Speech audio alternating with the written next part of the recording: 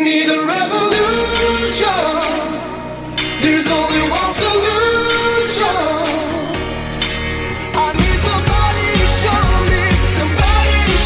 me love. We need a revolution.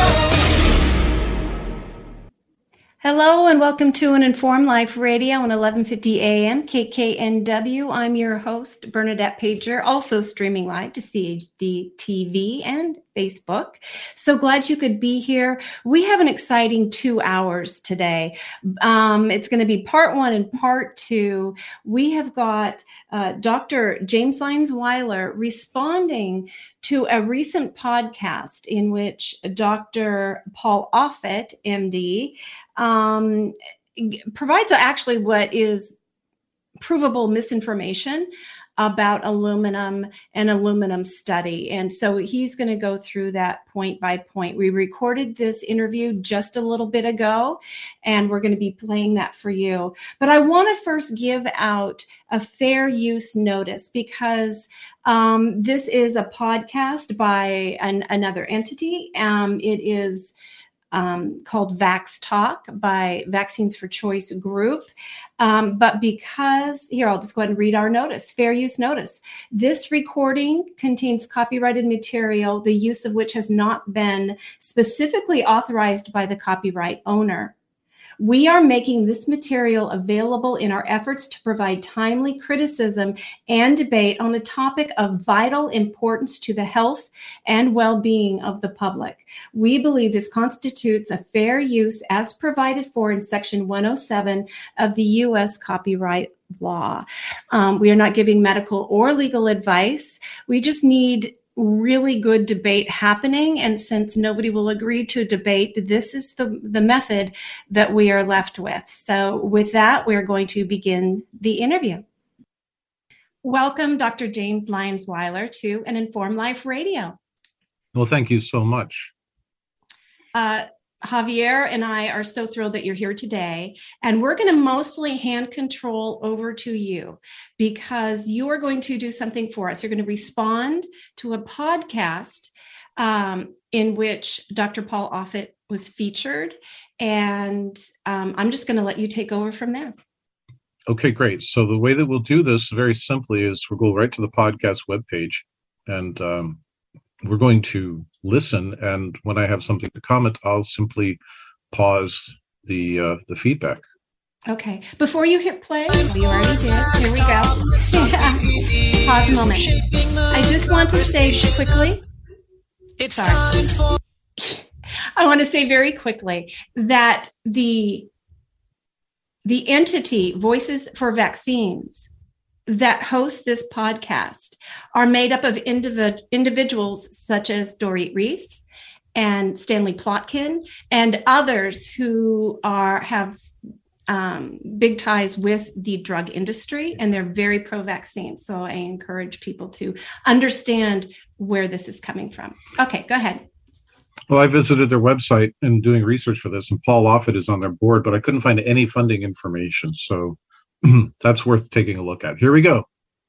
Vax Talk, let's talk VPDs. We're shaping the conversation about vaccines. To learn more, visit vaxtalk.org. Hello and welcome to Vax Talk. This is the podcast for people who are fans of not getting flu every year.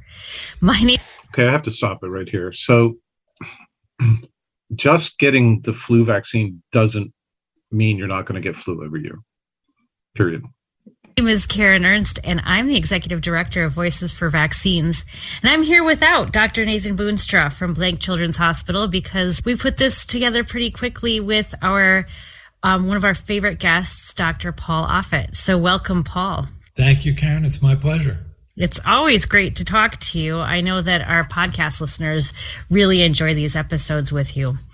Let me just start with explaining that we are here because we're talking about a study that was just released today that makes a correlation between aluminum in childhood vaccines and asthma. She actually should have said association, not correlation. That's a technical thing. Now, I want to give my own setup here very briefly, in that we're doing this in the context in which there is ample evidence of animal studies that have been conducted by which asthma is routinely and reliably induced in the animals via the injection of aluminum hydroxide, the same aluminum type that's in animals.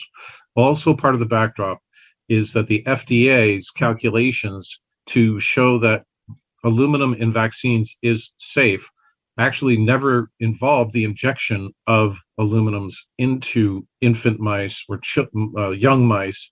It was oral types of aluminum fed to mice, but it was the wrong kind of aluminum.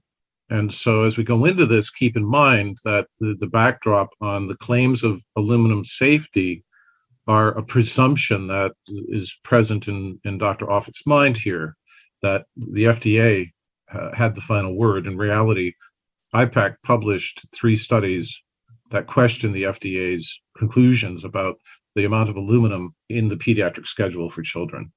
So before we dive too deep into that, let's talk a little bit about the role of aluminum in vaccines. So why are we putting this, what we use to wrap up our food when we have leftovers into vaccines? Right, so aluminum salts act as an adjuvant, and what adjuvant means is it allows you to give either fewer doses of a vaccine or lesser quantities of the active ingredient of the vaccine. It enhances the immune response. So we've been using adjuvants like aluminum or aluminum salts in vaccines really since the 1940s. So we have an extensive decades, roughly 80 years of experience with aluminum salts in vaccines. And we know that they're benign. We know. Okay.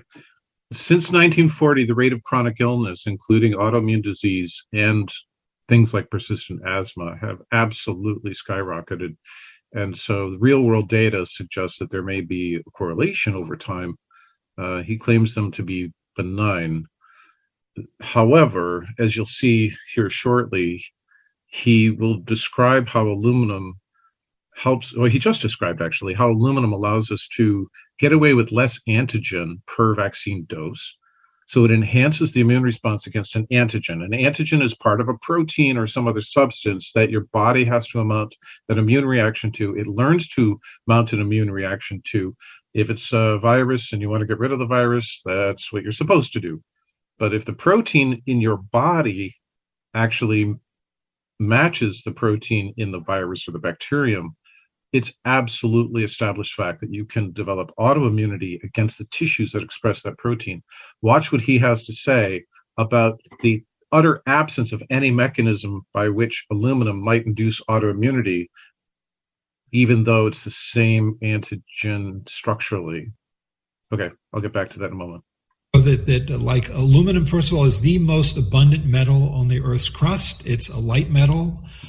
No, it's actually the third most abundant metal in the Earth's crust. He said it's in, and it's bound very tightly to bauxite. Bauxite is aluminum ore, and it wasn't until the late 1800s that we could actually isolate it in large quantities cheaply. And so no part of the tree of life ever evolved in an environment that had high aluminum. Therefore, there are no known biological pathways that use aluminum as a nutrient. So he uses this, it's super abundant, but it's super abundant because we pulled it out of the earth and it's cheap and we use it in everything, regardless of its health effects on people. It's in the air we breathe. It's in the water we drink. It is not supposed to be in the air that we breathe, and it is not supposed to be in the water that we drink. Go ahead. It's in a number of the foods that we eat. There is no avoiding aluminum any more than there's avoiding the heavy metals that exist on the Earth's crust. So if you look in the bloodstream of people who haven't received any vaccines, for example, you're going to find aluminum. You're going to find also heavy metals like mercury and thallium and beryllium and cadmium and arsenic, because we live on the Earth's crust. There is no avoiding that. When we went through this with mercury back in the sort of early 2000s, late 1990s, I had to testify at a committee meeting once where one of the congressmen stood up and he said, when it comes to mercury, I have zero tolerance. Well, if you have zero tolerance for mercury, you got to move to another planet, because on this planet there's mercury. And if you've ever testified in front of committee hearings, congressmen moving to another planet is actually not the worst idea. Okay, as clever as that little quip is against congressmen moving to another planet, Dr. Offit is a fatalist when it comes to heavy metals and their toxicity. I teach a course, I've developed a course on environmental toxicology because I do believe that people will be healthier if we teach them how to avoid toxins. There's a couple of confounded ideas here that I want to unwrap that he's not saying, but there must necessarily be so for him to have this position. The first is, no physician anywhere should tell any pregnant woman to avoid swordfish, using his logic. Go ahead and eat all of the mercury-containing fish that you want because it's on the planet and it's unavoidable. So it's pretty shallow logic. It doesn't really qualify to me as reason or logic. It's illogic, actually. Second, if aluminum is present because we put it in some foods, and it's present because we use it to deflocate our water supply, and it's present in the air, which I've never heard him say that before, then we should be more concerned about cumulative dose toxicity from all sources than just to say, well, you're getting it from here, so why worry about it from there? So it's absolutely reckless and unscientific and illogical, in my view, to say, you don't worry about it. This happened also in Pennsylvania when we found that the amount of lead that was in the water in the poorest parts of Pittsburgh had, I think it was 10 or 25, some huge number of times the amount of lead that was present in the Flint water. And the Board of Health, the Allegheny Board of Health, was consumed over time with making sure that everyone's getting their vaccines, including trying to mandate an HPV vaccine. And there was a person that came out of the Graduate School of Public Health and said, don't worry about the lead in the water, because we know that these lead pipes feed the poorest parts of town, and those houses already have such high lead in the soil and such high lead in the paint that, the water's just another source. The cumulative exposure from and lead absolutely has a linear relationship with its negative effect on IQ, intelligence, and full dose.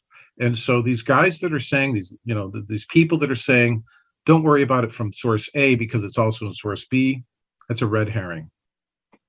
Oh, man. Yeah, I can think of a few I would like to have moved to another planet. But again, that's not why we're here. Now, this is not the first study that's ever been done on aluminum adjuvants in vaccines. What do we know from previous studies that have been done on aluminum adjuvants in vaccines? Right. So the question is, does aluminum that you get in vaccines, because you can make this argument, aluminum certainly is in the air that we breathe. It can be absorbed from through the lungs, and aluminum is in the water that we drink to a very small extent. And then it's in some things like anti-caking agents and flours and things like that. So it's not in typically unprocessed foods, but it is in a number of things that you would typically come in contact with. An adult human will ingest about 7 to 9. We lost the audio from the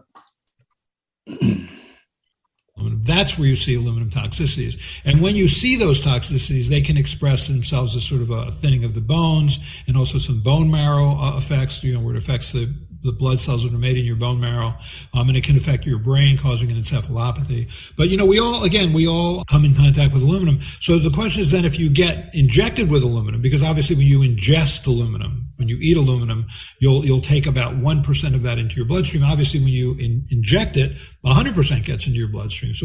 Okay, so in the past, this issue of how much is actually absorbed by the body, or as I pointed out in my peer-reviewed studies, how much aluminum is metabolically available that we have to deal with, it's actually 0.03% from ingested. It is not 1%. And he's right, we have to deal with 100% of the aluminum that is injected into our bodies. Let's continue. Wouldn't that be much worse? But again, if you look at children who get aluminum vaccines, you can't tell that they've increased their level of aluminum because it's so quickly excreted from the body, and because you always have aluminum in your body anyway, because you're always eating aluminum or drinking aluminum. So that sort of begs the question, before we get into this study itself, it begs the question, what would be the mechanism, or how would aluminum cause asthma in a person? Okay, before we go on to that, I want to actually address this idea that he claimed that don't worry about aluminum that's injected because most of it is excreted within 24 hours. I've studied those. There's actual equations that are derived from studies that were done. There's a pre-study and there's another study. A handful, not very many, adult men were injected with radioactive aluminum hydroxide to see how much comes out in their urine and feces. And yeah, he's right, most of could be 51%. And the actual function, the actual description of this should be, while most of it's removed within 24 hours, there's a huge long tail for the rest of it. Okay. And he alludes to, well, it goes in the bone. Well, the bone is not a safe place for aluminum. So many of the cells that we continuously have to renew in our body, the blood cells, immune cells, right? They start in all the lymphocytes, the whole category, the whole class of lymphocytes, they start in the bone marrow. And if you're intoxicating the bone marrow, you're going to change the physiological processes of the development of this. And also, even the FDA admitted in their study, in which they tried to show mathematically the amount of aluminum from vaccines is safe, that aluminum binds to a protein called transferrin. And transferrin has one job. It picks up iron from your diet and sequesters it into the bone so that you can create red blood cells. We don't know what's happening in infants or in the fetus when you introduce aluminum, or children or adults. If you introduce aluminum and it competes with dietary iron for the production of red blood cells, it's very important that we produce enough red blood cells to oxygenate and power, right, the brain development, immunologic development, all of the normal development that we expect to see right after birth, and during early childhood. There's so much brain development that goes on, and our brain consumes like 80 to 90% of the oxygen that we breathe. So hypoxia is not an unexpected result. Transferrin should be available for our dietary iron, but if it's bound up with aluminum that carries it to the bone, then we may be having a problem with hypoxia. Further, he's absolutely incorrect on his claim that you get more aluminum from water and from food and everything made from water. If you drink it, there's a supplementary file that I want to share with you that shows actually from a peer-reviewed publication that we were able to include in that peer-reviewed publication on aluminum, that actually shows quite the opposite is true when you correct for what he just talked about. He just talked about how much aluminum is actually has to be dealt with if it's injected versus ingested. So this is raw intake data from various sources, which are provided here for breast milk, parenteral nutrition, which means you're bypassing the gut. You're actually injecting it through an IV. Somebody has to have an IV. Infant formula, soy-based formula, and vaccines. And if you look at this chart, it looks like vaccines, there's less aluminum in vaccines than there is in breast milk exposure from diet. Could I ask you to please describe what we're seeing for our radio audience who doesn't see the visual? Yeah, absolutely. So there's a diagram it's a histogram, and there are 5 categories: breast milk, parenteral nutrition, infant formula, soy-based formula, and vaccines. And the breast milk has compared to the others, a small amount of aluminum, and parenteral nutrition imparts more, and then infant formula about 40,000 micrograms. A soy-based formula is huge at 120,000 micrograms, but then vaccine comes in less than breast milk. So then if you actually do a very simple adjustment Okay, the next figure that we're looking at here is the same histogram with the sources in the same order, and you adjust for the amount that is absorbed, or what I call metabolically available. The metabolic exposure of vaccines is far, far greater per body weight than any other source. So when you listen to... If I may interject, this really tells us that the body is geared towards getting rid of aluminum and heavy metals as quickly as possible when ingested. Yeah, there's no doubt, and there's a couple of times when you inject it, right? You're bypassing the gut, so that it doesn't. It actually makes it into the internal body cavity and so on. Now, where it can do damage, it can do damage to various tissues. It can cause autoimmunity. It can get into the brain, but then it also has to come out, and it comes out primarily through the intestine, all right, and a lesser amount from the kidneys. Well, this is a toxin. Aluminum is a toxin. Every form of aluminum that's been studied is a toxin. And so it's going to poison those tissues on the way out as well. And very likely it's going to cause harm at these high doses in the cells that are in your gut, the bacteria that are in your gut that are supposed to provide the healthy flora in your microbiome. And so we might be seeing tissue damage in the intestine as a result of this. And then if you look at the third diagram in this, and we'll provide the link to this so you can share it with everyone. If you look at the cumulative exposure from 0 to 4 and 6 months from soy-based formula, other formula, breast milk, it's tiny, right? But if you look at vaccines, you can see that it after considering the mass that we have for clearance from the experiments, it's accumulating over this first 6 months, and so because of the large number of doses. So, I have one question for both of you, PhDs. Very seriously, Dr. Paul Offit said aluminum was benign.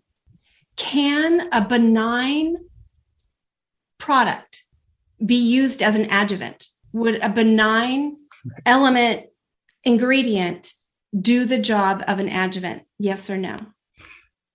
Javier, you care to guess first? It's a no. That's the thing. And again, we have to start dealing with the fact that when we talk about the immune system, there's a very specific way that viruses and bacteria are presented to the immune system. We're dealing with something completely and utterly foreign when we talk about vaccines. Yeah, absolutely. And so we're actually going to get into that very question here with this next claim, which is a ludicrous claim about there's no known mechanism by which aluminum could possibly cause persistent asthma. And I'll address it when he's done.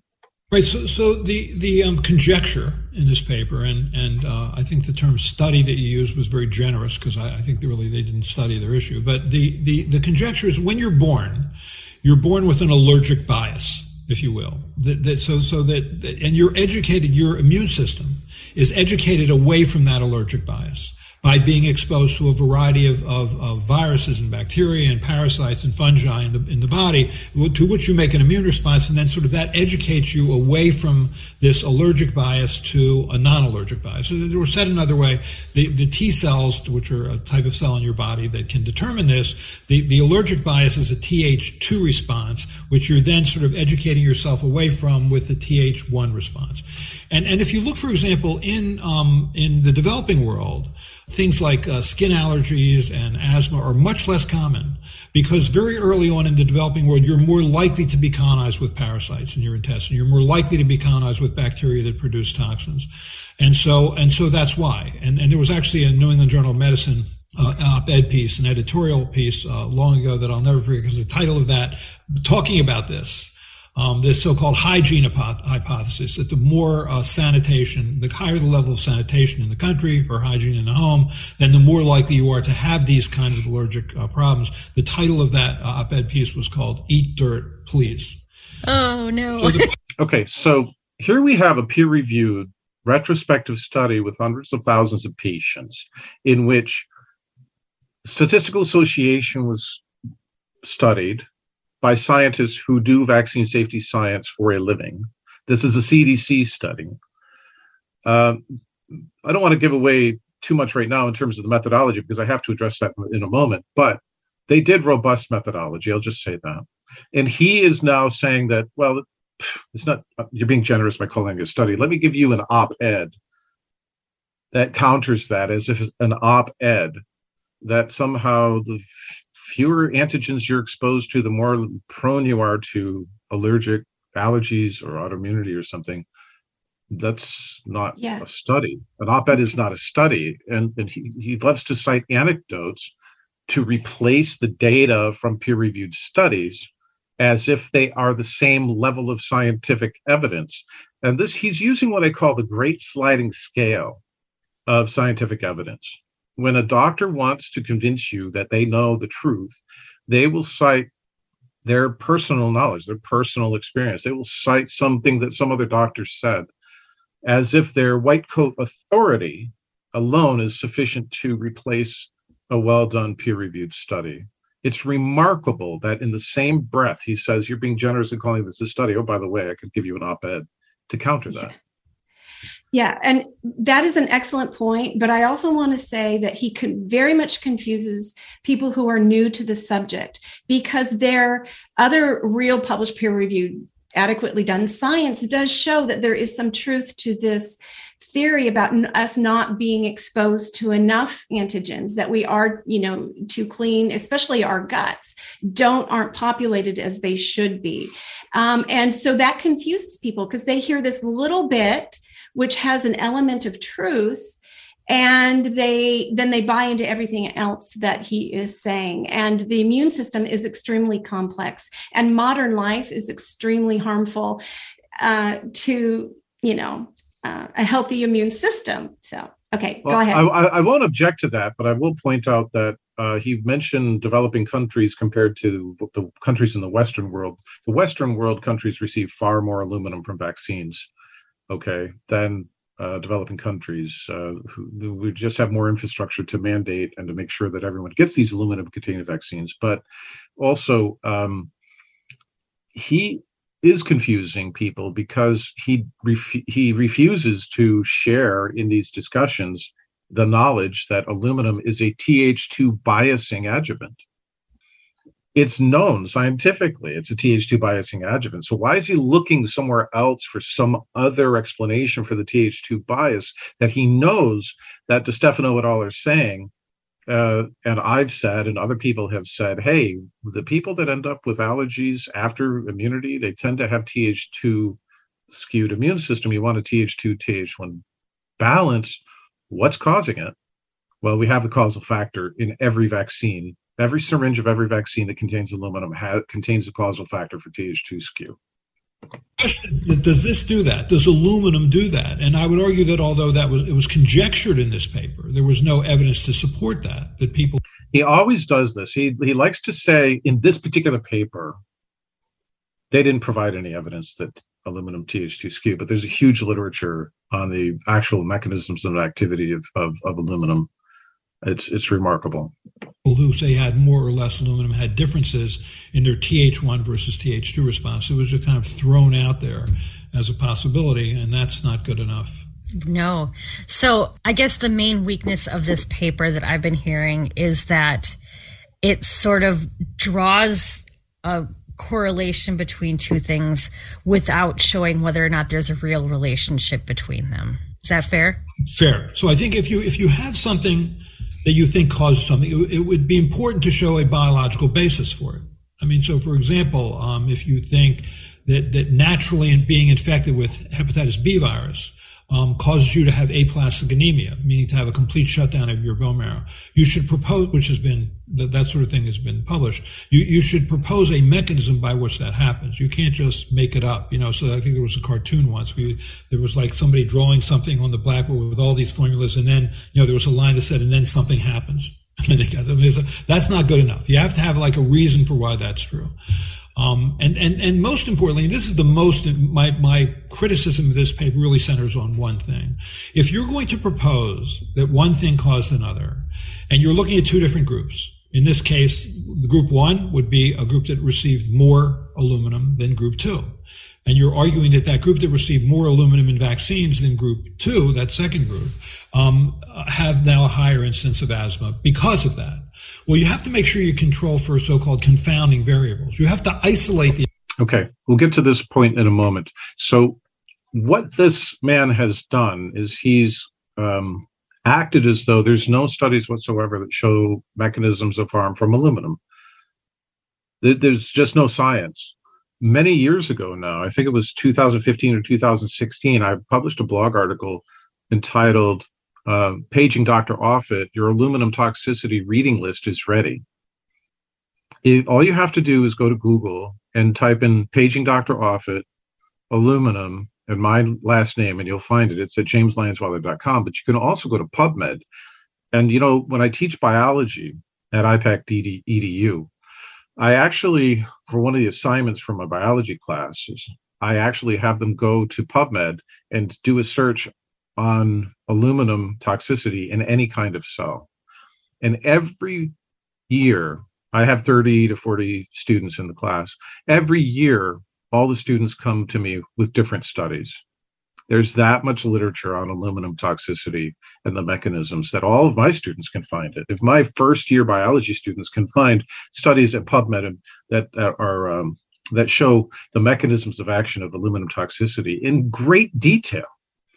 So this is called arguing from ignorance, and he's capitalizing, hoping that no one's going to follow up on his claim. No one's actually going to go and use the internet and, you know, see for themselves. And he also failed to say that you should have a control group of completely non-exposed children. Sure. Well, he's also, you know, he's again invoking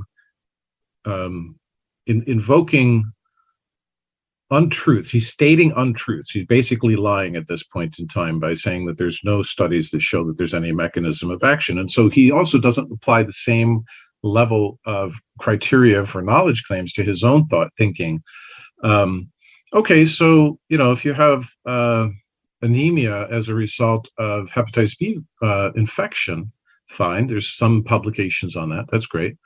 Well, if he doesn't understand the mechanism of action of aluminum as an adjuvant, then why is he claiming it's an adjuvant? I mean, where's the study that shows the mechanism of action of aluminum as an adjuvant? He doesn't point people to that literature because it also then shows that the neurotoxic, cytotoxic effects.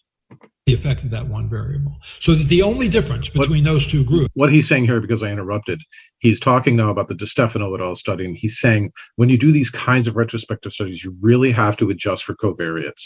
So I interrupted him, but you have to adjust for covariates. Now, this speaks to the man's character. He's absolutely lying through his teeth at this point in time. This is very unprofessional, but go ahead and listen to what he says. Is the amount of aluminum they received in vaccines. You want to make sure that they're identical. It's the same one. You're going to prevent virus. In fact, I'm going to back it up. Causes you to have aplastic anemia, meaning to have a complete shutdown of your bone marrow. You should propose, which has been, that sort of thing has been published. You should propose a mechanism by which that happens. You can't just make it up. You know, so I think there was a cartoon once where there was like somebody drawing something on the blackboard with all these formulas, and then, you know, there was a line that said, and then something happens. That's not good enough. You have to have like a reason for why that's true. And most importantly, this is my criticism of this paper really centers on one thing. If you're going to propose that one thing caused another, and you're looking at two different groups, in this case, the group one would be a group that received more aluminum than group two. And you're arguing that group that received more aluminum in vaccines than group two, that second group, have now a higher incidence of asthma because of that. Well, you have to make sure you control for so-called confounding variables. You have to isolate the effect of that one variable so that the only difference between those two groups is the amount of aluminum they received in vaccines. You want to make sure that they're identical in terms of other risk factors, like breastfeeding, which can be protective against asthma, or a family history of asthma. Imagine that and this would be obviously a huge flaw in the study, that the group that received more aluminum also happened to have parents that had a family history or grandparents that had a family history of asthma. You have to control for that to make sure that the breastfeeding was the same on both sides, that the family history was the same, that the exposure to pollutants in the air is the same, that where they live matters, because you know if you're living in a highly industrialized region, and most of your patients or people in this study who had higher levels of aluminum lived in more industrialized regions, that's a confounding factor. So you have to make sure that's the same on both groups. which they didn't. They didn't do that. They didn't do the one basic thing they needed to do to prove that something was causally associated. Instead, what they did was they said, is associated, not necessarily causally associated, but you can't put that kind of study out there. Okay. Then he's going to go into an ethics missive on why we should censor science in a moment, but let's deal with this. He's lying. And the reason why he's lying, and I encourage everyone to go read the study itself and see for yourself when you go there. I will bring this up. It's available on PubMed. What I'm sharing right now is on the screen. Association between aluminum exposure from vaccines before age 24 months and persistent asthma at age 24 and 59 months.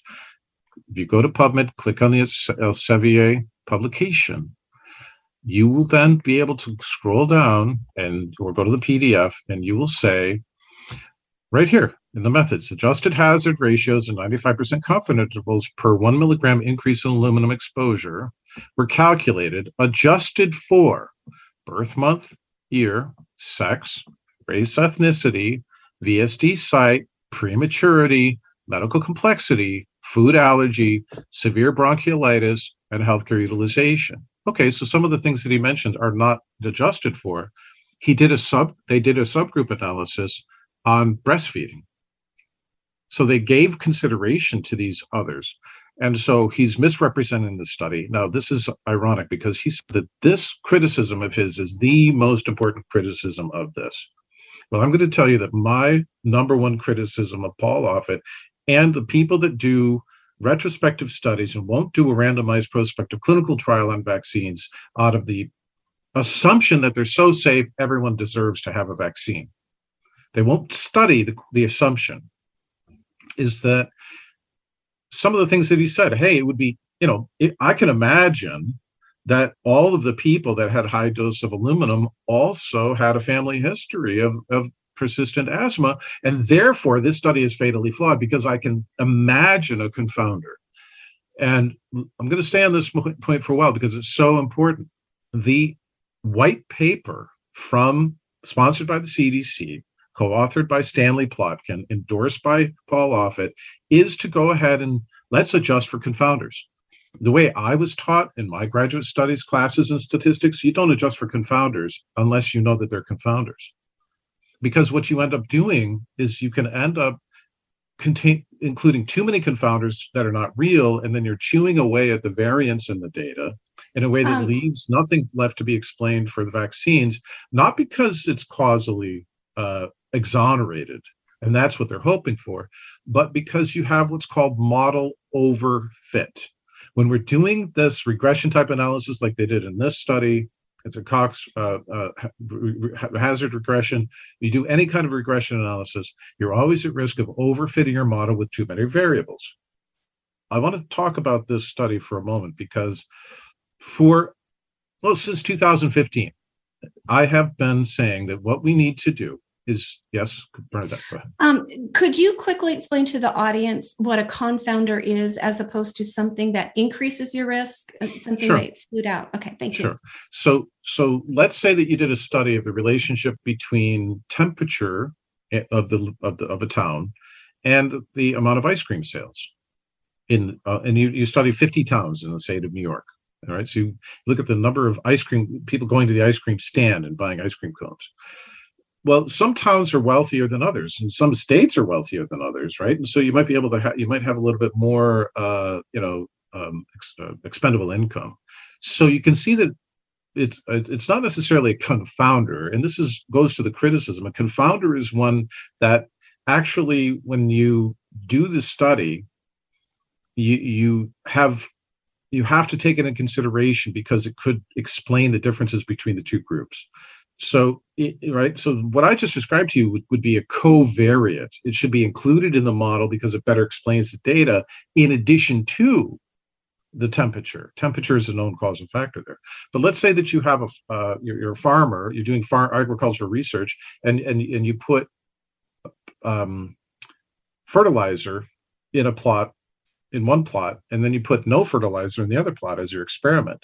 Well, if you accidentally put your fertilized plot on this side of the river and it has a rich soil bed, lots of organic matter, and you put the non-fertilizer soil plot on the side of the river that has rocky soil, the outcome of the yield or whatever your outcome measuring in your agricultural experiment will be affected so strongly by the soil quality that you won't be able to, and this is important, you won't be able to detect the effect of the fertilizer. Even if you know that it's fertilizer, if you're trying to estimate the measured benefit from fertilizer, you won't be able to tease it apart because it's confounded. The two signals are going in the same direction. So what you want to do is you want to put half of your plants, on the fertile soil and half your plants on the rocky soil from both groups, and then you can do a better experiment that way.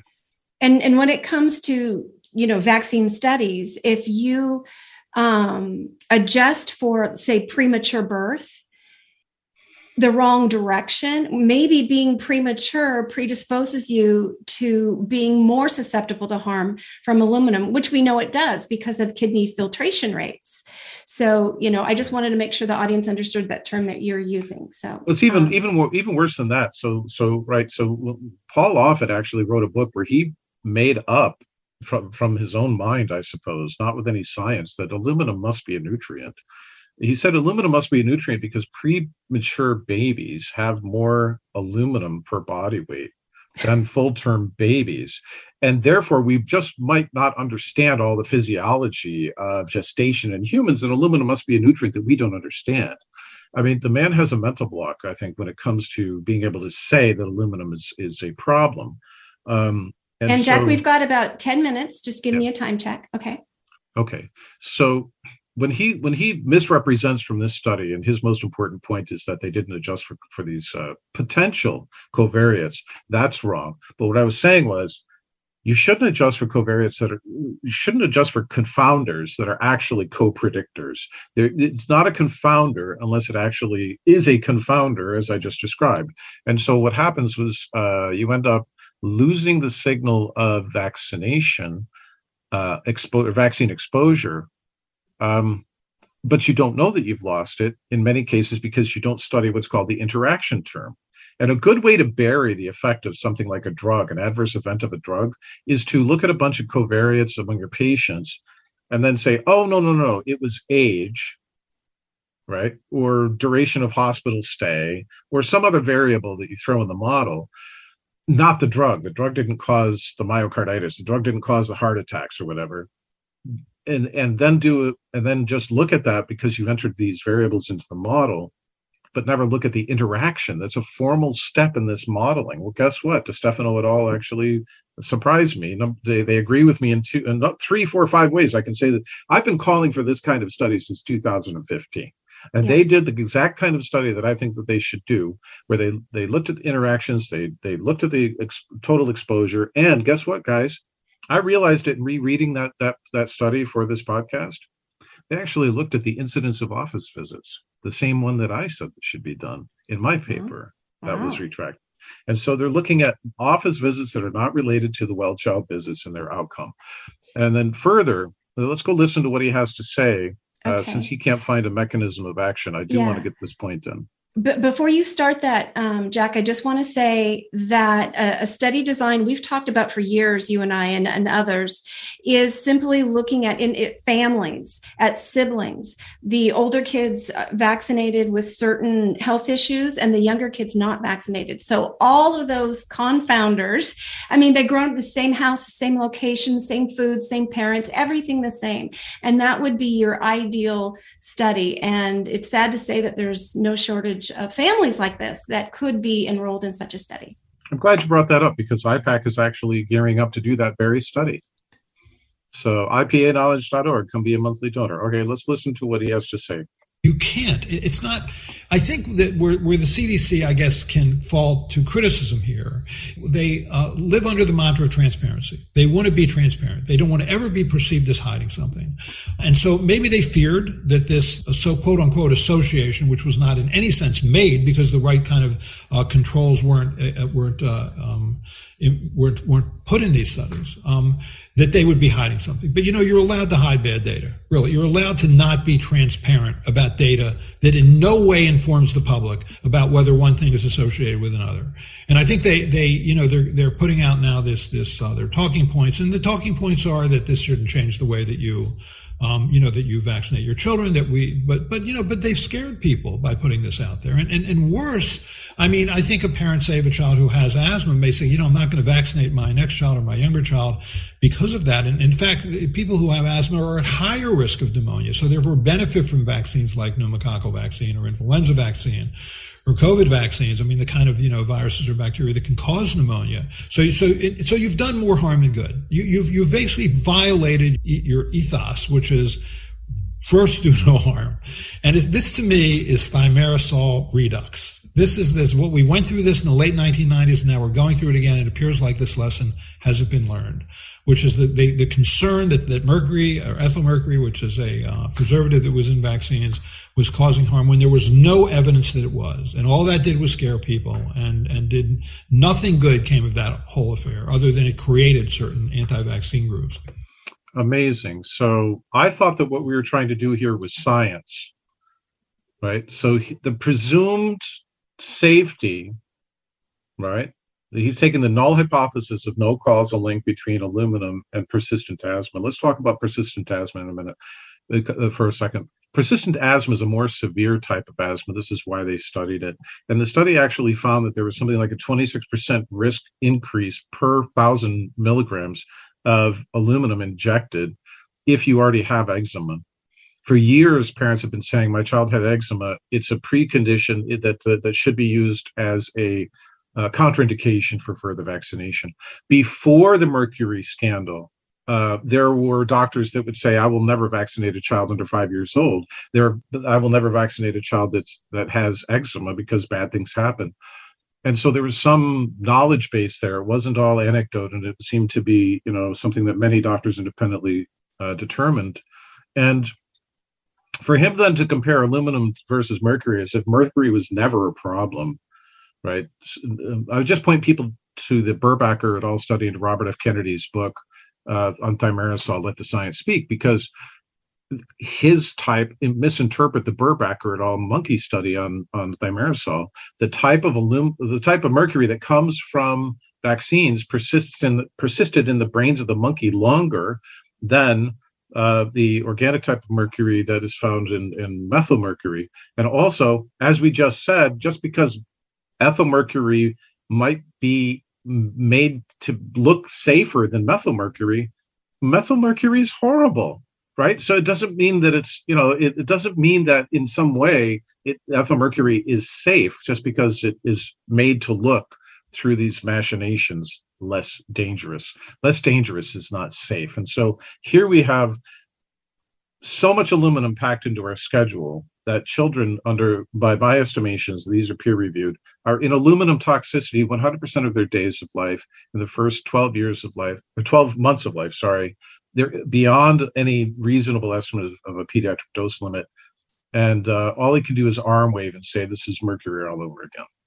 Yeah, absolutely. I think that the ethyl mercury concerns and also the autism concerns that slightly preceded that are sort of a lot of things that many of us are looking at right now. And, I saw a question being asked today, would it be wise to just not bring up this paper because then it'll call attention to it? But I feel like there are lessons that we learned early on. So, you're obviously on camp, like, let's talk about the flaws in this study from the outset. What would you say to someone who says, I don't know, why don't we just don't talk about it and people won't notice? Because people do notice. And if you're not talking about it, it looks like you're hiding something. I think you get out in front of it, you explain what the incredible weaknesses of this paper. I mean, this is like, the Andrew Wakefield's quote unquote study. Okay. Look at this. All right. In another setting, right? This week, Paul Offit assured the public that, it's okay, a different podcast, it's okay to look at VAERS for a signal, but that's all it is. It's a hypothesis generation. Because then what you have to do is you have to go to the VSD, and using the VSD, you do a retrospective study, and then you can measure association.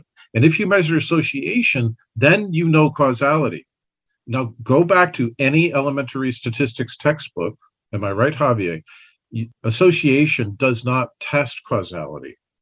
So he's sending the entire scientific medical community and the public down a rabbit hole. Go find a chickpea tree. That's what they say in India, because there's no such thing as a chickpea tree. Go. So to looking at association as if it's a gold standard test of causality, when we know that it falls short of causality, and this is the MO. The MO is to make the science of vaccine safety 100% reliant on association. Pick the studies that you want. If they don't find a problem, cherry pick them, and then go to a study like this one that shows an association and say, oh, doesn't mean anything because it's just an association study. They want to have their cake and eat it too. It's duplicitous, and it is highly unethical to represent science this way. I'm in this, yes, to protect the kids from harm. I'm in this also to recover science from these people. They've destroyed public health reputation. I think that's why this paper exists. And, with that, we are just about out of time. We've got about one more minute. So, Dr. James Lyons-Weiler, I'm going to ask you to kind of give us a minute or two summation of what we witnessed and give us some positive thoughts of what we can do moving forward. Well, something else, go to the Vax Talk and listen to the rest of the podcast, because you'll hear him say that, a couple of crazy claims. You can't replace aluminum as an adjuvant in vaccines because the companies would have to reformulate the vaccines and they'd have to start from square one. It would cost them billions of dollars. That's called a fait accompli. We cornered the market. We now have mandated vaccines in many states. It's mandated consumption. We've got the cat in the bag, and so they're toxic. So what? What are you going to do about it? You're never going to do anything about it because, well, guess what? There are some studies that are underway at the FDA that Dr. Offit may or may not know about, where they're looking at alternative adjuvants, looking at the effect on Th2 skew, and looking at the dose effect, and that those data exist, but the FDA never studied aluminum the same way. The way you do it is you inject aluminum into mice that are young, and then you look how the mice develop. So potassium sulfate, I think, is one.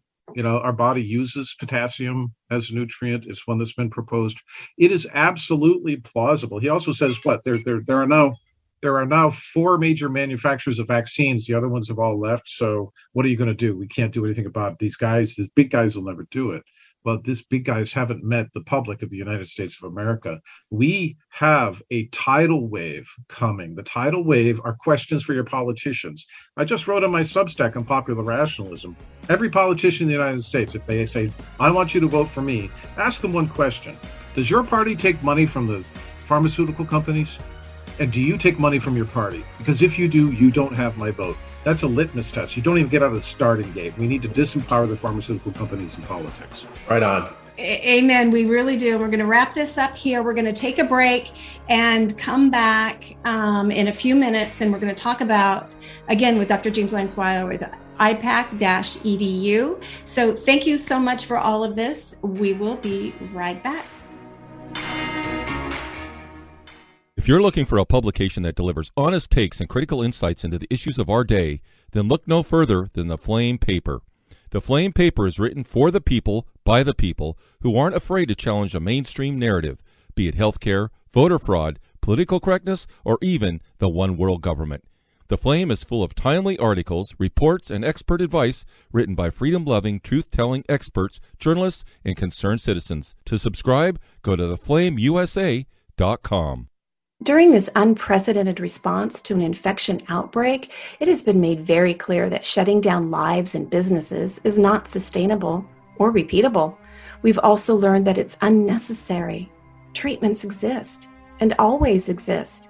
For 99% of the population, nutrients and oxidative therapies that support the immune system and improve symptoms are always available to address viral infections. For the less than 1% who need more, inexpensive, unpatentable drugs can be added to the nutrient therapies to improve outcomes. It's time each and every one of us empower ourselves with this knowledge. We need not ever bring our lives to a halt again. We can both save lives and retain the liberty that nourishes us body and soul. Learn more at healthyimmunitynow.org.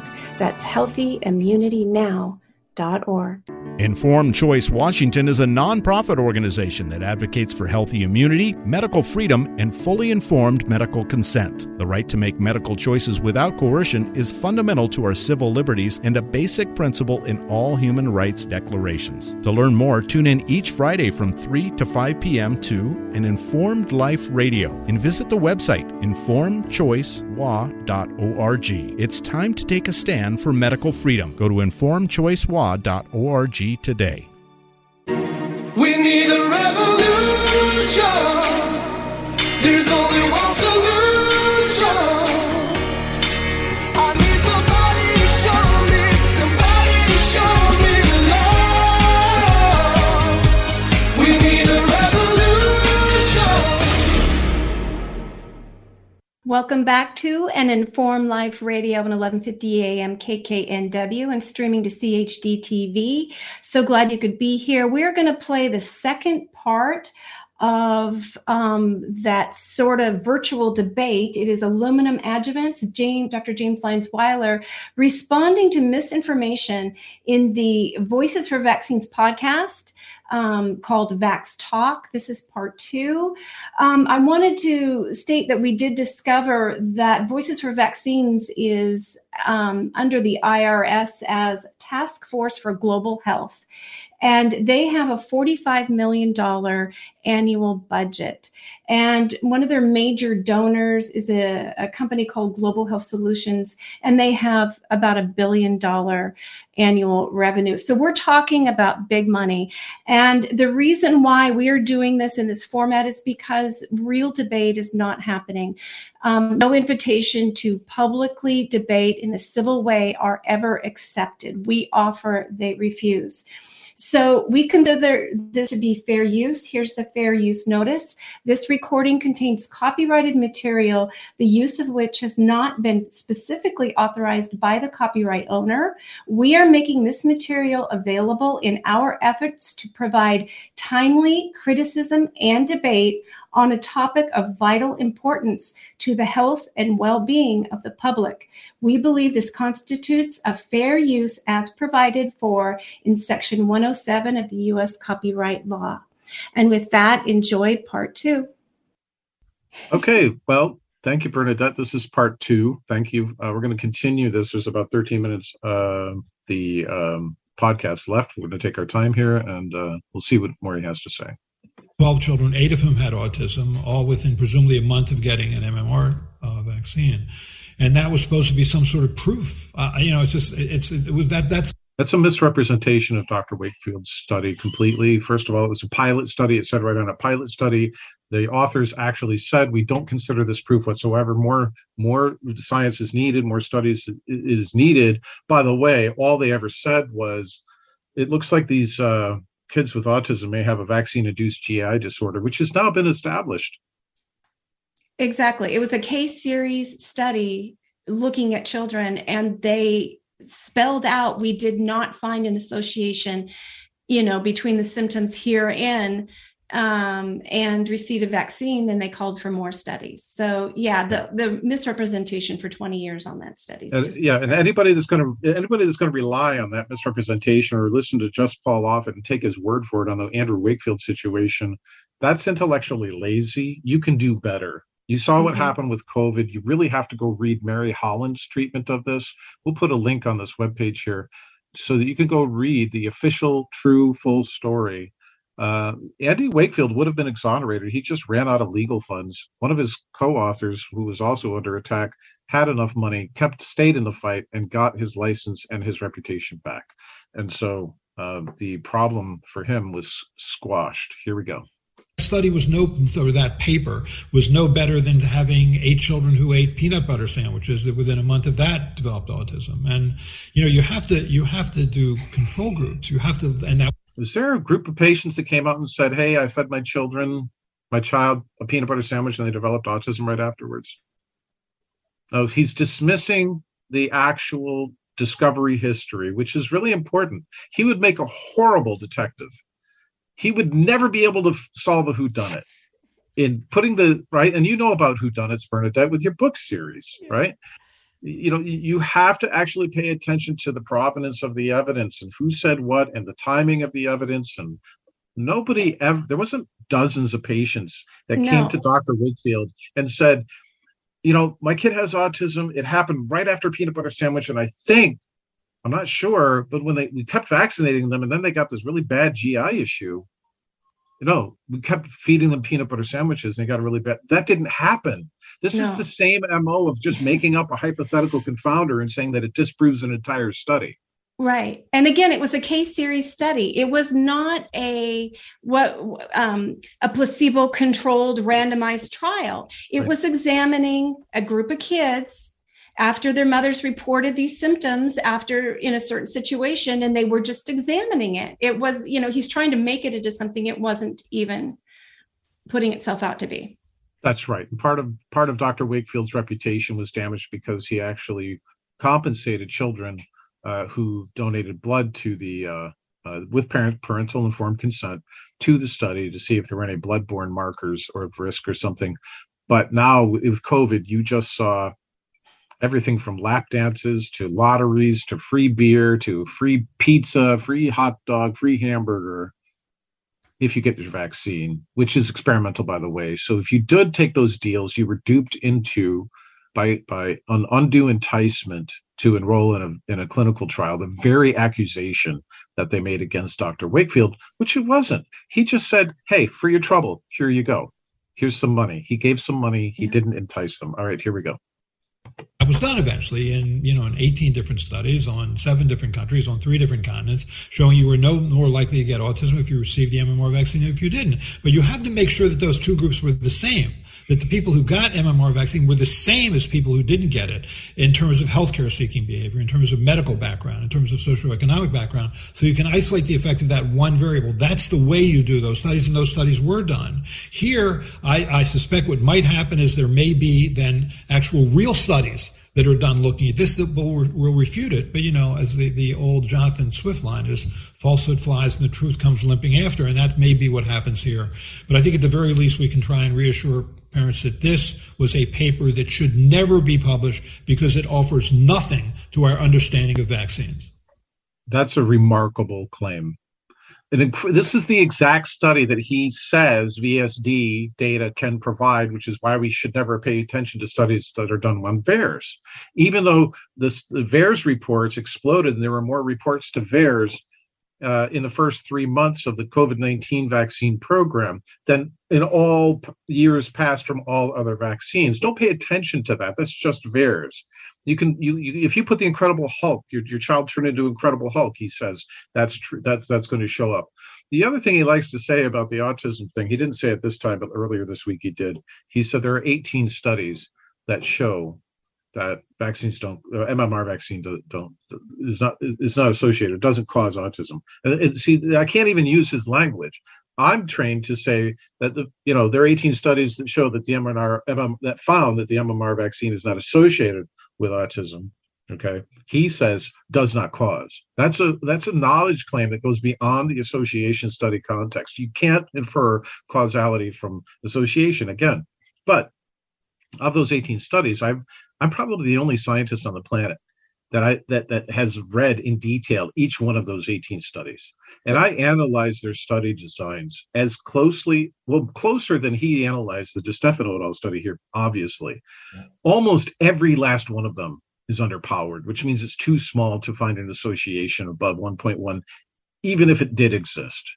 All right. Second, there is model overfit. We talked about this in part 1, where in the largest study, one of the larger studies, they adjusted for mother's age and mother's income, which are correlated to each other. That's called collinearity.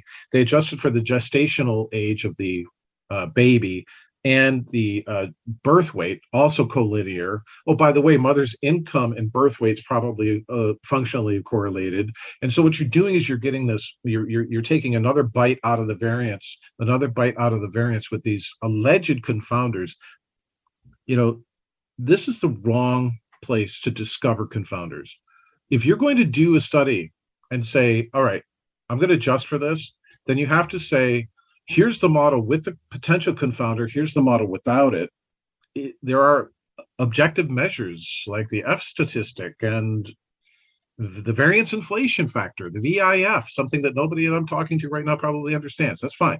But there are objective ways of doing this. And then you also have to look at the interaction terms. So here's what we are going to do. We're going to say to Paul Offit on his 18 studies from all different continents around the world, all funded by the CDC, by the way. He forgot to mention. They might have been done on different continents, but they were all funded by the CDC. We're going to say, go to the IPAknowledge.org website and find the report. Because 3 people independently found that one of those, the largest study that he claimed was the most powered ever study, was fraudulent. Mark Blaxell, Brian Hooker, and myself, independently, working independent from each other, I didn't know that they had done this, showed that there must have been data manipulation on the part of one of the scientists to move a whole group of patients from one group to another, from the vaccinated to the unvaccinated, or vice versa. I can't remember which.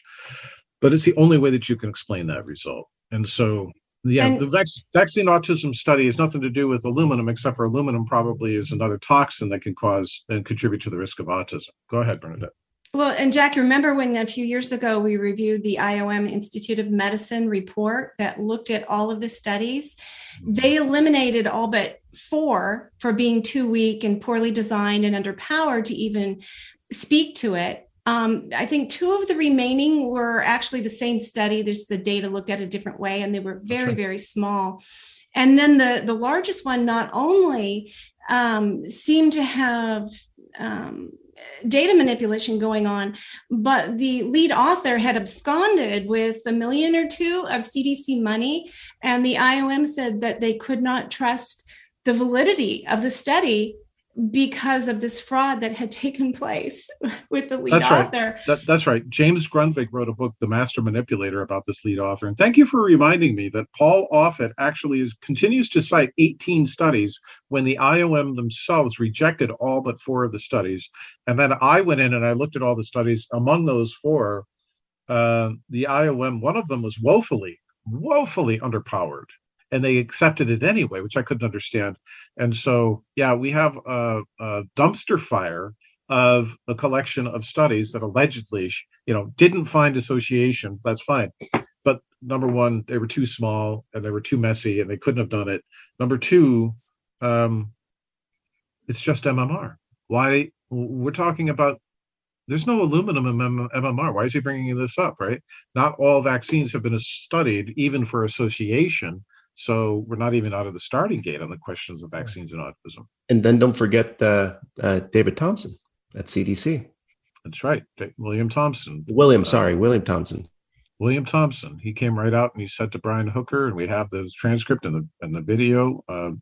We have the recording, the audio, and a letter from a whistleblower letter through lawyers that said that he and his colleagues manipulated a study, the DiStefano et al. Study from 2004. One of the senior author on this study is Frank DiStefano.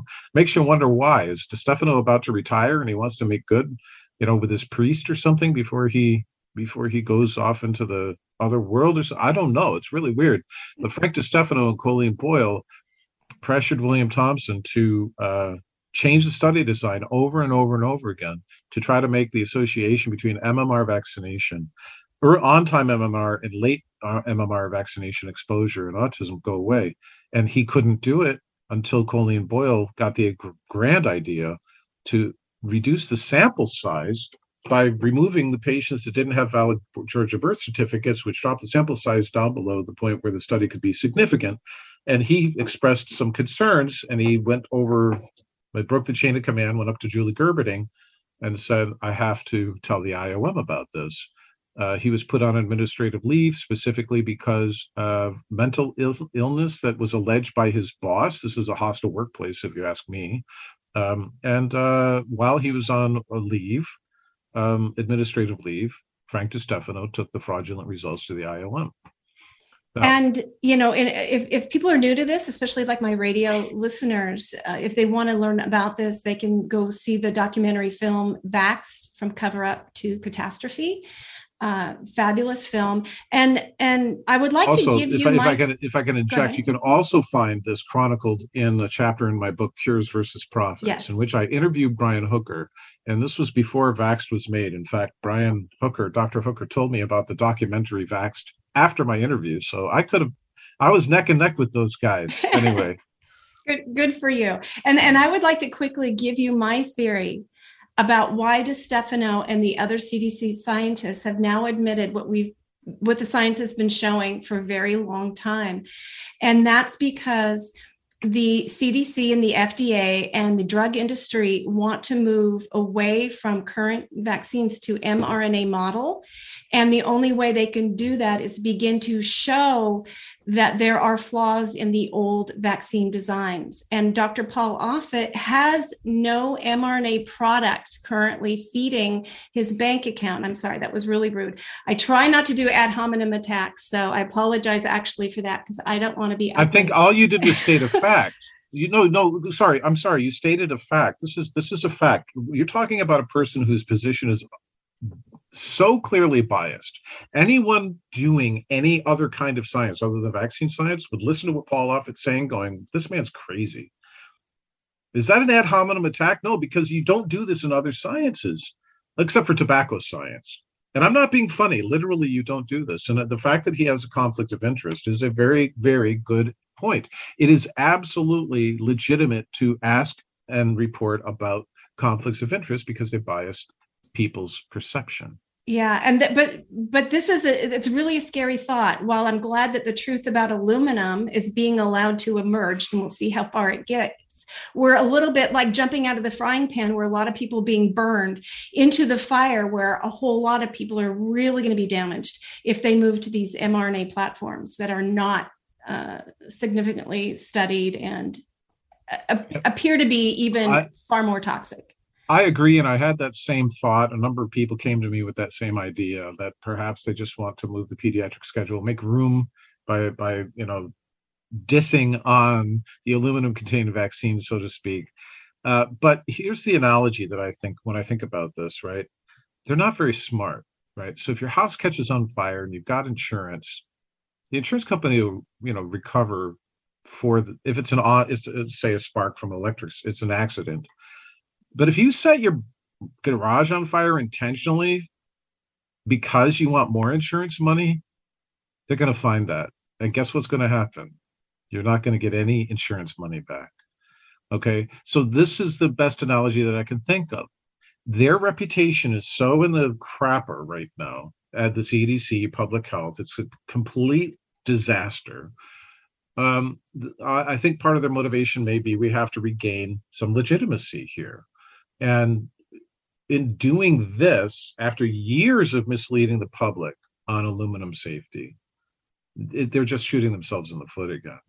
So if they haven't seen the booster data yet, I'll be happy to send it to the CDC. No one's taking this bivalent vaccine. No one's buying their baloney anymore on mRNA. And, the word is out about the fact that the mRNA can, in fact, get into the genome in 3 different studies at least. Okay. Yeah, mRNA from the vaccine can get into the genome in spite of their assumption that it wasn't going to do that. And so I really don't see mRNA vaccines as being something that's very popular. You talk about the straw that broke the camel's back. So let's get back to see what this guy has to say about persistent asthma, which, by the way, is likely an autoimmune disease of the airway. You can look that up. That's a category of asthma that they will never talk about, autoimmune diseases of the airway. Uh-oh, playback error. What happened? I may have to reload up this paper because then it'll call attention to it. But I feel like there are lessons that we learned early on. So, you're on more vaccine.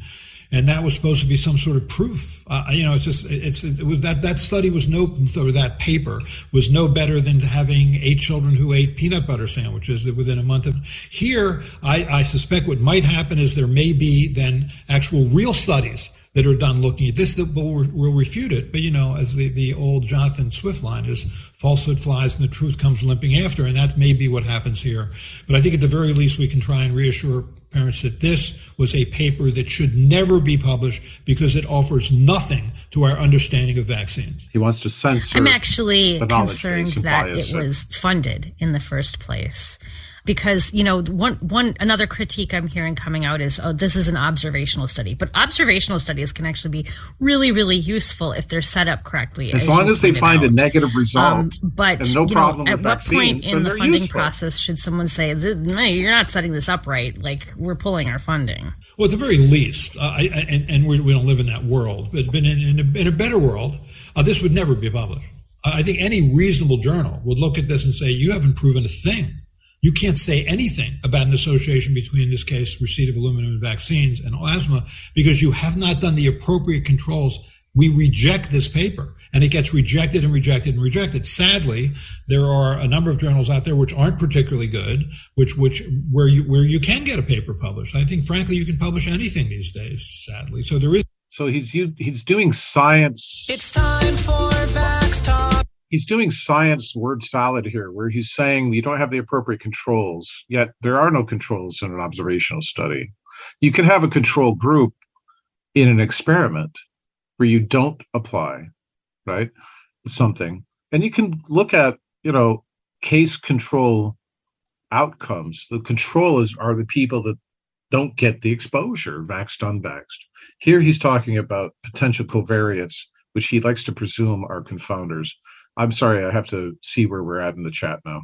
Here, I would present at double-stranded RNA meetings, and you'd present your data, and people would criticize your data, and, you'd think about it, maybe did I do this the right way? Had I not thought about something? All for the purpose of making better and better studies, more thoughtful studies, more informed studies. And that's good. That's science working at its best, which is that you can call into question things, and that's the way science works. That should be the way it works here. I mean, hopefully the people who publish this study, if it does get, I assume it's going to get published, that they listen to those criticisms and respond to those criticisms. And then the best response would be to do the right kind of studies, which they haven't done. And it's also interesting. Remember, if you look at people who really do suffer aluminum toxicity, which is usually people who have, who want to say chronic dialysis because their kidneys don't work, or also taking in acids. I mean, asthma is not one of the consequences of that toxicity. Right. And asthma is something that really deserves some serious study. So, in addition to increasing vaccine hesitancy and increasing vaccine refusal at a time when, that possibility is perilous anyhow because of how politicized everything's gotten, we also then have sort of this not taking seriously the factors that could really be contributing to asthma, such as pollution, the air our children are breathing, especially in, their school buildings, which, even after COVID still need better filtration. So I want to address this because I teach environmental toxicology. I have an entire lecture on air pollution. Also, this is at ipac-edu.org. But also, when my sons Ben and Zach were young, when they were, 5 and 7 years old, I would walk to their school, and there were 6 school buses with diesel school buses idling for half an hour right in front of the school, and I would have to walk through the plume of the diesel fumes myself.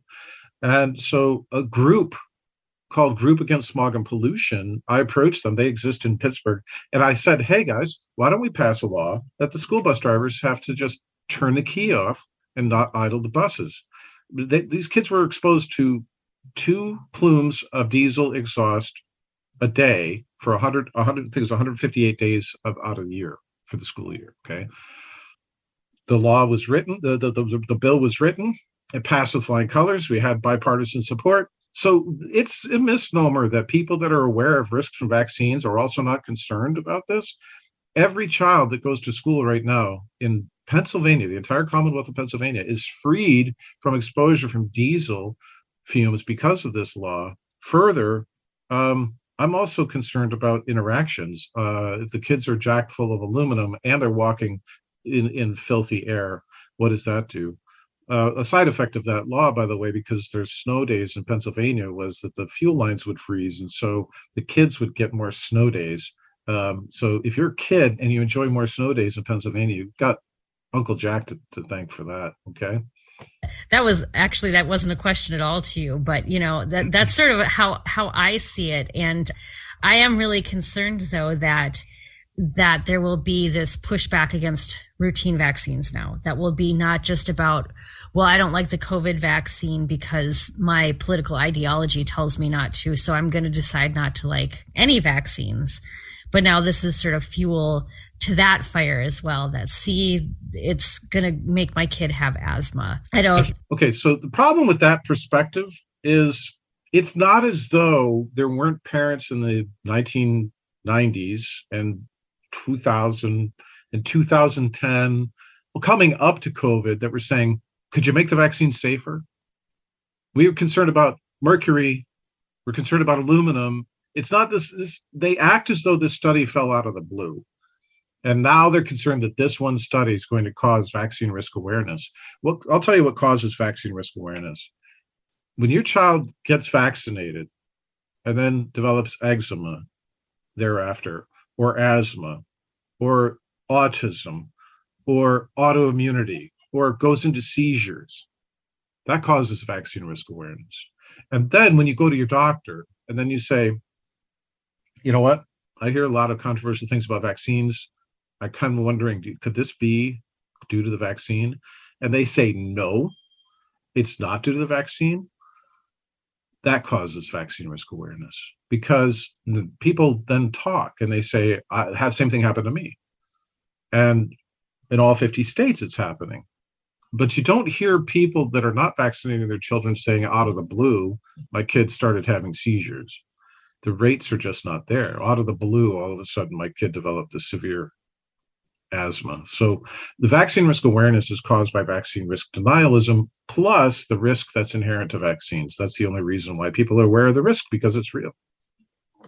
I think that's already happened. I think that there was really never a politics to sort of the anti-vaccine movement. I mean, the left, it was, all things natural, don't put anything into my body that's unnatural, like, additives or manufacturing residuals or preservatives or whatever. And on the right, it was, government off my back, don't tell me what to do. I think now you're seeing much more of this anti-vaccine activity being embraced by the right. And what I worry about is that the pushback against COVID vaccine mandates is going to be a pushback against all vaccine mandates. And if that was true, if you ask anti-vaccine activists what you want, I think they would say, I don't want vaccines to be mandated. I want to make my own decisions and do that. And we'll be right back where we were in the 1960s and 70s when measles reigned, until we really got it under control by essentially having school.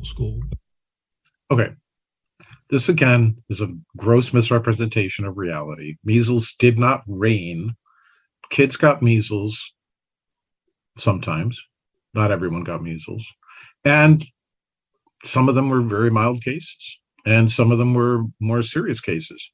But everybody that got measles then had lifetime immunity, so far as we know, and they didn't have to have multiple vaccines with whatever risk might be inherent to that. So, and by the way, even the CDC, if you go to Suzanne Humphrey's book, what's it called, guys? Dissolving Illusions. Yeah. Dissolving Illusions, you'll see the diagrams and the charts directly from the CDC that shows that the bulk of the childhood illnesses declined well before the national vaccination program, including diseases for which there's no vaccine. And so it's called stolen valor. And I'm glad that I can finally put the two and two together here. When they say that the vaccines cause the reduction in these childhood illnesses, it's called stolen valor. There are other explanations for it, like, well, we keep our kids home from school now. If they've been exposed to someone, we keep them home from school. We have better sanitation, cleaner water, and all these other variables that, he's making. Where is the randomized prospective clinical trial that shows that there's going to be a return? He's fear-mongering, a return to the Stone Ages, right? So anyway, Dr. Offit, Sorry. Yeah. And, you know, and that we've covered pre-COVID, we really covered this in depth. And it really comes down to the terrain theory versus the germ theory approach to communicable infections. And terrain theory, the science fully supports. The germ theory is $1 trillion industry. So there we go. And that really speaks to, looks like you froze there, Dr. James. Oh, no, you're back. Okay. And the 1960s, he's talking about, they were in the United States of America, where most people had good nutrition and access to clean water and flushable toilets and that whole sort of thing. There were 400 to 500 deaths. I'd like to think in 1922, to measles, that we could save most of those individuals. That, you know, they likely had severe underlying health issues that made them susceptible. You know, and it's just like with COVID, 99.9% recovery. So why not have a whole approach where you just work on making sure the 1 to 0.01% of the population gets the proper treatment that they need to fully recover. And then I had this other thought a couple of years ago. I actually presented it to some Board of Health meeting or something, that when you really look at natural immunity and disease and the natural disease process, every individual on this planet is only at risk of infecting other people with these vaccine targeted infections for 12 hours, 18 hours of their lifetime, especially like for measles. Because as soon as you begin you're not contagious for the most part until you get that fever and the viral load gets high enough. And at which time, because if your symptoms aren't being dampened down artificially, then your parent knows you're sick, or you know you're sick, and you isolate yourself. And then you emerge from that experience with either lifetime immunity or very long-term immunity compared to the vaccine target product. And so we're talking about, you know, putting fear in people of you're going to spread when you've only got these narrow windows of time when you can actually spread any given disease anyway. So back to the nonsense here. Those are good points. So the nonsense, what they just said was, he said that, you know, this reluctance about COVID-19 vaccine is political, right? He says it falls along party lines, is what he's saying, with conservatives being vaccine hesitant or vaccine reluctant or whatever you want to call it.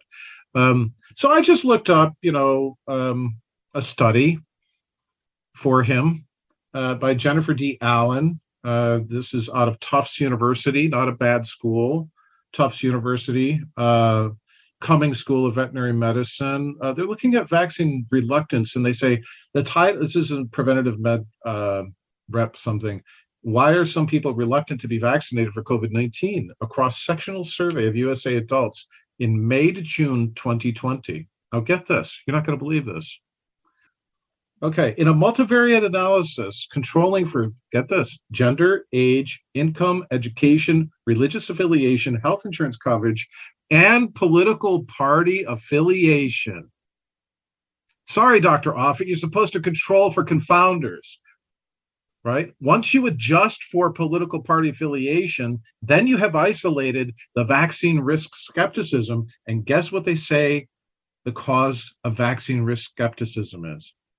That the people who are vaccine skepticism is caused because people agree that vaccines are not safe and effective.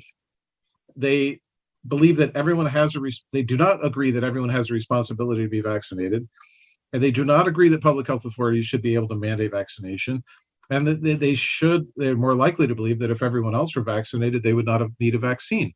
So that's just this study that says, hey, wait a minute, these people know more. And they have certain understanding of individual responsibility versus this concept for the greater good.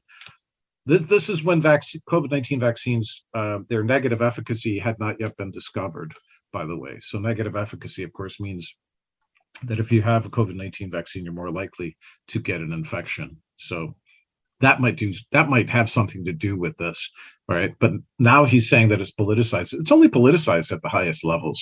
It's not politicized on the street. There are people I know will never get a COVID-19 vaccine that would fall into the camp of a pretty far left liberal. All right, here we go.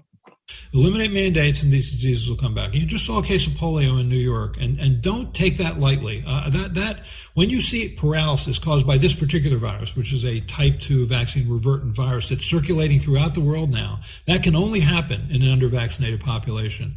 And assume that because he was paralyzed by this virus, only about 1 in 2,000. Javier, you've got a point to make there? That's a pretty strong reaction. How can he make that statement? A highly unvaccinated population. Does he know what the relative circulation of a vaccine is or a virus is? How many people have been infected and survived? I mean, he's talking out of his mouth on that one. You're being kind. Well, here's my thought on that. First of all, just like the measles outbreak that happened in Disneyland that they pumped up into fear, right?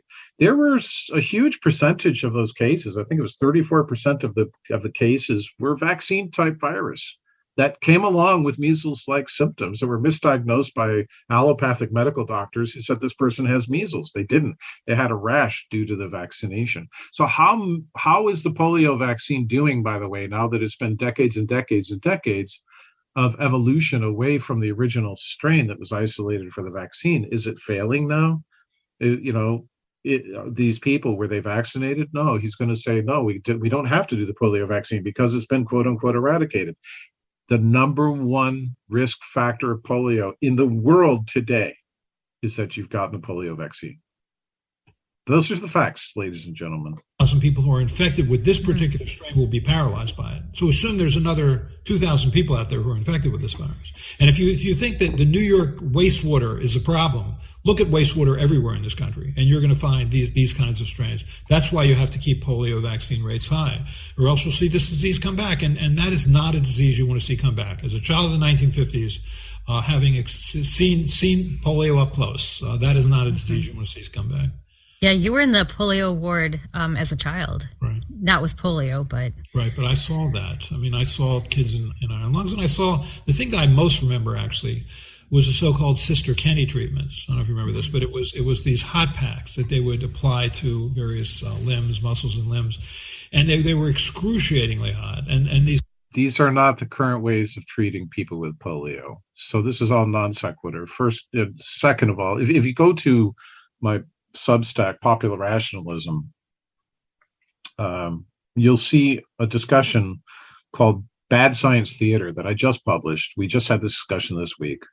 And we play the video of Dr. Offit speaking in a church. And in that church, someone asked him to please answer the question, hey, could you tell us anything that you've seen, anything that you've witnessed in terms of corruption with respect to monies around COVID-19 vaccination, vaccine program, or conflicts of interest?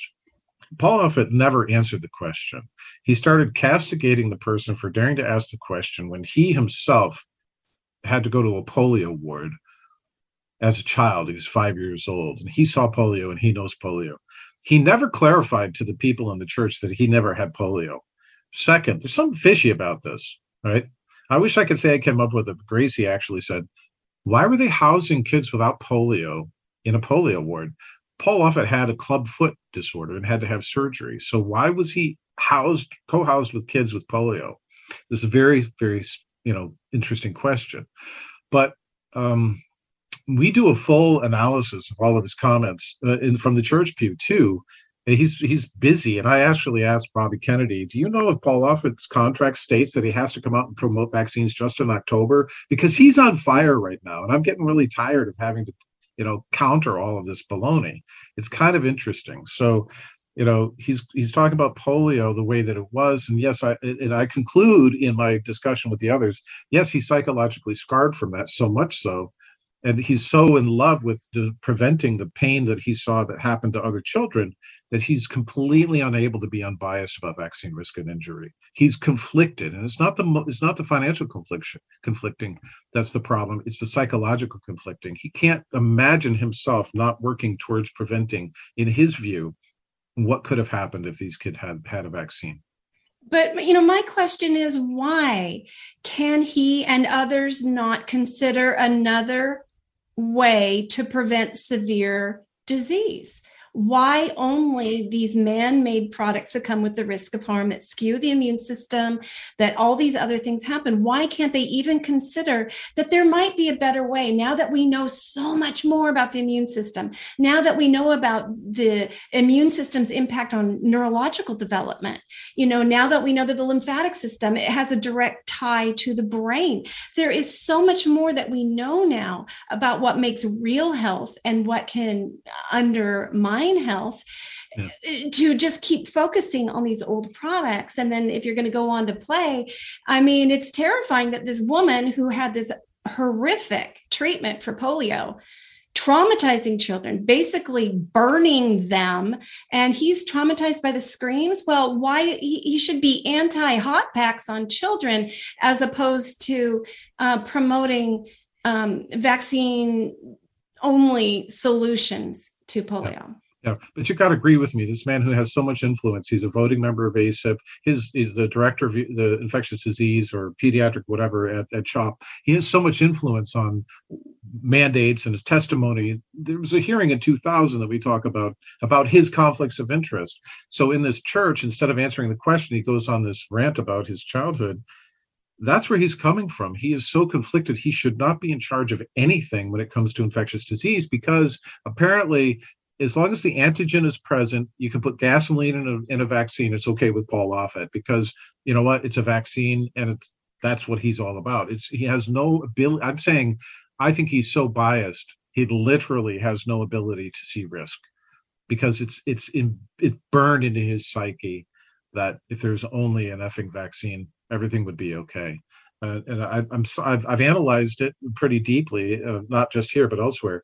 He's very shallow in his use of logic and reason in this area. It's mostly emotional. But let's go on and we'll hear him out. These children would scream out. And, this was maybe 20 kids in a ward. Kids were in iron lungs. Kids were screaming because of the hot packs. There was one visiting hour a week. It's not like there were therapy dogs and iPads and your child and your parents lying next to you. There was only one visiting hour a week, and it was hell. Literally, it wasn't like hellish. It was hell. I think I was in hell for 6 weeks when I was 5 years old. Oh gosh, that's so much. And the amazing thing is that you were able to turn that into your own passion for pediatric. Where's his passion for antivirals? The vaccines make so much money, right? CDC has $27.5 million donated from pharmaceutical companies every year, and an apparently unlimited budget in the terms of billions of dollars from taxpayer money. Where's the antivirals for polio that we're going to need because the vaccine's failing? If he was really concerned about it, he would be out here doing podcasts saying, we tried, there's the vaccination era, and these viruses evolved and outsmarted the vaccines, and now we have this other class of vaccines. So there are tons of doctors out there calling for antivirals against polio for the same concern that they have. They are no less or more heroic than Paul Offit in his concern over children. There's one called Pocapavir, V073, right? There's an antiviral that has been demonstrated to inhibit poliovirus. And we have an antiviral that just might be a contender. Where's the agenda to make those widely available in New York right now? If there's 2,000 cases of polio, that's 2,000, where are the antivirals? He doesn't mention them. They may be already in play for all I know. And Jack, there are some studies going way back looking at the mechanisms of action of ivermectin and with RNA and DNA viruses. And so there is good reason to hope and believe that ivermectin could also be a very powerful, effective antiviral to prevent and or treat polio and others. I'm not saying it is for sure, right, but the early studies are encouraging that it may. And here's the other interesting thing. Dr. Offit is 71 years old. So at the time that the polio vaccine program was being experimented on from 1950 till 1957, That's exactly when he would have been that age. So how many of these kids that he saw in a polio ward were actually vaccine-induced poliomyelitis? That's a good question. Okay. And, which really leads to concern about having been through that, and then the thimerosal experience, and having battled, the Wakefield acolytes all these years, and then going through COVID, then to come to this point where it's, are we going to have people who want us to remove aluminum from vaccines? What would be the consequences of us saying, okay, no more aluminum adjuvants in vaccines? That's not possible. You would be eliminating certain vaccines. You would have to go back to ground zero. I mean, when you try to eliminate thimerosal from vaccines, what you did was you shifted basically multi-dose vials to single-dose vials. So you made vaccines much more expensive with no gain in terms of safety, and made it more difficult than for vaccines in the developing world. That's what you did there. You can't go back and try and find either different adjuvants, because now you're talking about a new product. And that's, costs often $1 billion to make a new product. And companies aren't going to do that. I mean, first of all, vaccines are not big money makers for these companies. They're often less than 10% of what they do. I mean, we went from 27 vaccines. I want to jump in there real quick and just say that while they eliminated mercury, which was very toxic, we don't need to go down that rabbit hole on this episode, from richer nations, developing nations to this day get thimerosal in some of their vaccines. They did not take it away from the poor kids who are still experiencing the damage from mercury. And now we're going to get into him claiming that vaccines are not profitable when Gardasil and Merck's MMR are at the very top of their most profitable sales products. It's insane that they're still trying to claim that these products are not at the top of these consolidated vaccine companies now. Like I said, it's not an ad hominem to say that he's lying. It's just a fact. He's lying. That's a falsehood that he's stating. It's not my fault that he's stating, and it's not my fault that we can recognize that. But if there's any heat for that, so be it. Come get me. I'd love to battle this out in court with Dr. Paul Offit if he thinks that I'm accusing him or taking on his reputation here. Listen, what you just talked about, this export of thimerosal containing vaccines, is a form of medical hegemony. The last population on this planet that you want to put thimerosal into are people that have poor nutrition. And yet these are the developing nations, these emerging nations, or nations, low and middle income countries. And yet we are, well, not we, but our multinational and our US corporations export thimerosal containing vaccines that we're not even willing to give to our own children. That's crazy. Why would anyone follow CDC's advice on any thimerosal or now aluminum containing vaccines? Yeah, and Jack, I just want to add that I try to stay away from ad hominem attacks. Not so much I fear anybody, filing a lawsuit against me. I'm trying to keep my humanity in this craziness. And I'm trying to not get ugly, even if the other side gets ugly. I'm trying to keep, my mind and heart and everything open to people learning and changing. I don't want anybody to die from a vaccine targeted infection. I don't want anybody to die from a vaccine product or genetic therapy. I just want real healing, real science, and scientific integrity. Yeah, I get that. Remember Tony Bark, our beloved late Tony Bark? She had a great line, which was, if the manufacturer of the brakes on my car creates a faulty product, it doesn't make me anti-car. I'm pro-safe brakes. And if a CEO that's in charge of reassuring the public that the brake product that they put out is actually safe is lying, it is not an ad hominem attack, and it's not ugly. It's a moral responsibility to call them out on their lies. I'm not saying that I hate Paul Offit. I'm not saying that. I'm saying, there's no ugliness here. There's truth and reality, and there's falsehood. And the claims that he's making are radically dangerous because as they pack the vaccine schedule with more and more vaccines, and that there's over 170 vaccines in the pipeline, how in the world are they going to do it without additional aluminum containing vaccines? Remember that this very study did a dose-dependent association, which is incredibly important. For every 1,000 micrograms of aluminum, there was a 26% or 27% increase in persistent asthma if you had eczema. And I did the math, and you're looking at, by the age of 12, something like 3 times that amount. And so many people have chronic illness. Over 57% of kids have chronic illness in the United States, and yet we're supposed to have the best healthcare in the country. And I totally appreciate the beauty of you wanting to not be the one that calls them out. But I'm all for calling him out. I just wanted to explain why I'm careful with my language. I believe to call a lie, but right. Okay. I just want to clarify being that. Very careful with my language, and I believe that I'm using the right term to say Paul Offit is a liar on this. And he's lying through his teeth, and there's nothing that can be on many of these points. Yes, they adjusted for covariates. It's right there. It's the most important criticism of this study. He's trying to bury the study. He's trying to cajole them into retracting their own study. And if they do that, the other thing that could be happening here is, oh, look, yes, we are the erudite scholars at CDC, and Paul Offit was right. We're going to retract our paper. Look at us. We're so magnanimous. We retracted our own paper. That's what IPAC should have done with their paper. That's the other game that they could be playing with this, for all I know. Yeah. So, I mean, I'm not the center of the universe. It's kind of, I don't want to put myself out there as the most important thing in the world, but there's too much at stake here with the amount of money. Let's get to the point. What did he say? He said, it'll never happen. You'll never get aluminum out of vaccines. So, ladies and gentlemen, I want to tell you something that you can verify with your doctor. I'm not giving you medical advice, but Dr.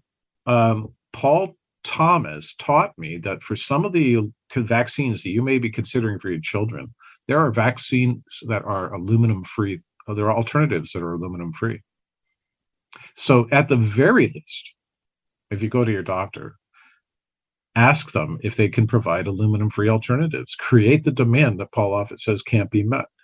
Paul Offit. And so, at the very least, if you're still bent on vaccinating your children and you're within the sound of my voice, do yourself a favor and just go to bed at night and sleep a little bit better, knowing that you've done everything that you could do to reduce the amount of aluminum.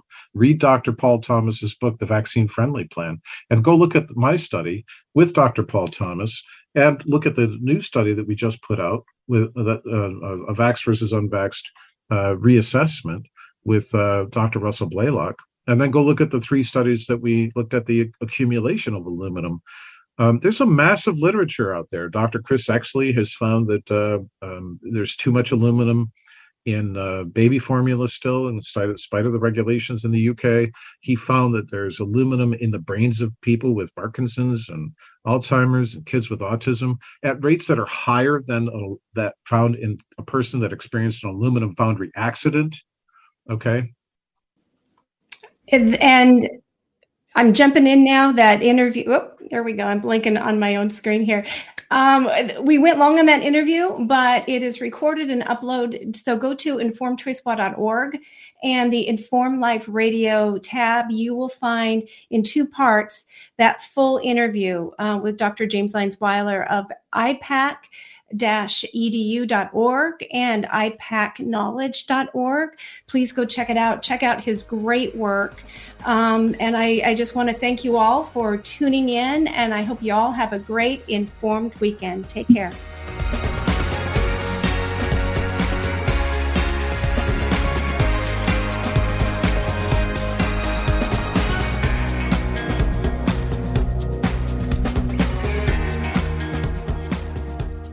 If you're looking for a publication that delivers honest takes and critical insights into the issues of our day, then look no further than The Flame Paper. The Flame Paper is written for the people, by the people, who aren't afraid to challenge a mainstream narrative, be it healthcare, voter fraud, political correctness, or even the one world government. The Flame is full of timely articles, reports, and expert advice written by freedom-loving, truth-telling experts, journalists, and concerned citizens. To subscribe, go to theflameusa.com. Hi, I'm Lynn Redwood, president of the nonprofit Children's Health Defense. Our chairman, Robert F. Kennedy Jr., and our entire team are devoted to ending the epidemic of illnesses and disorders plaguing our children today. Through legal action, we're working to hold industries and government agencies accountable and to establish safeguards to prevent further harm. We're working overtime during this COVID-19 crisis to keep you informed about the politics and science of rush vaccine candidates. Freedom and our children's futures have never been more in jeopardy. But we can succeed. With your help, we can stop the devastation and give our children and grandchildren the healthy future they deserve. To learn more about what we're doing and how you can help, visit childrenshealthdefense.org and sign up for our free news. Please visit childrenshealthdefense.org today. Are you suffering from a sinking feeling that the COVID-19 pandemic is being blown out of proportion and that nothing in the news is making any sense?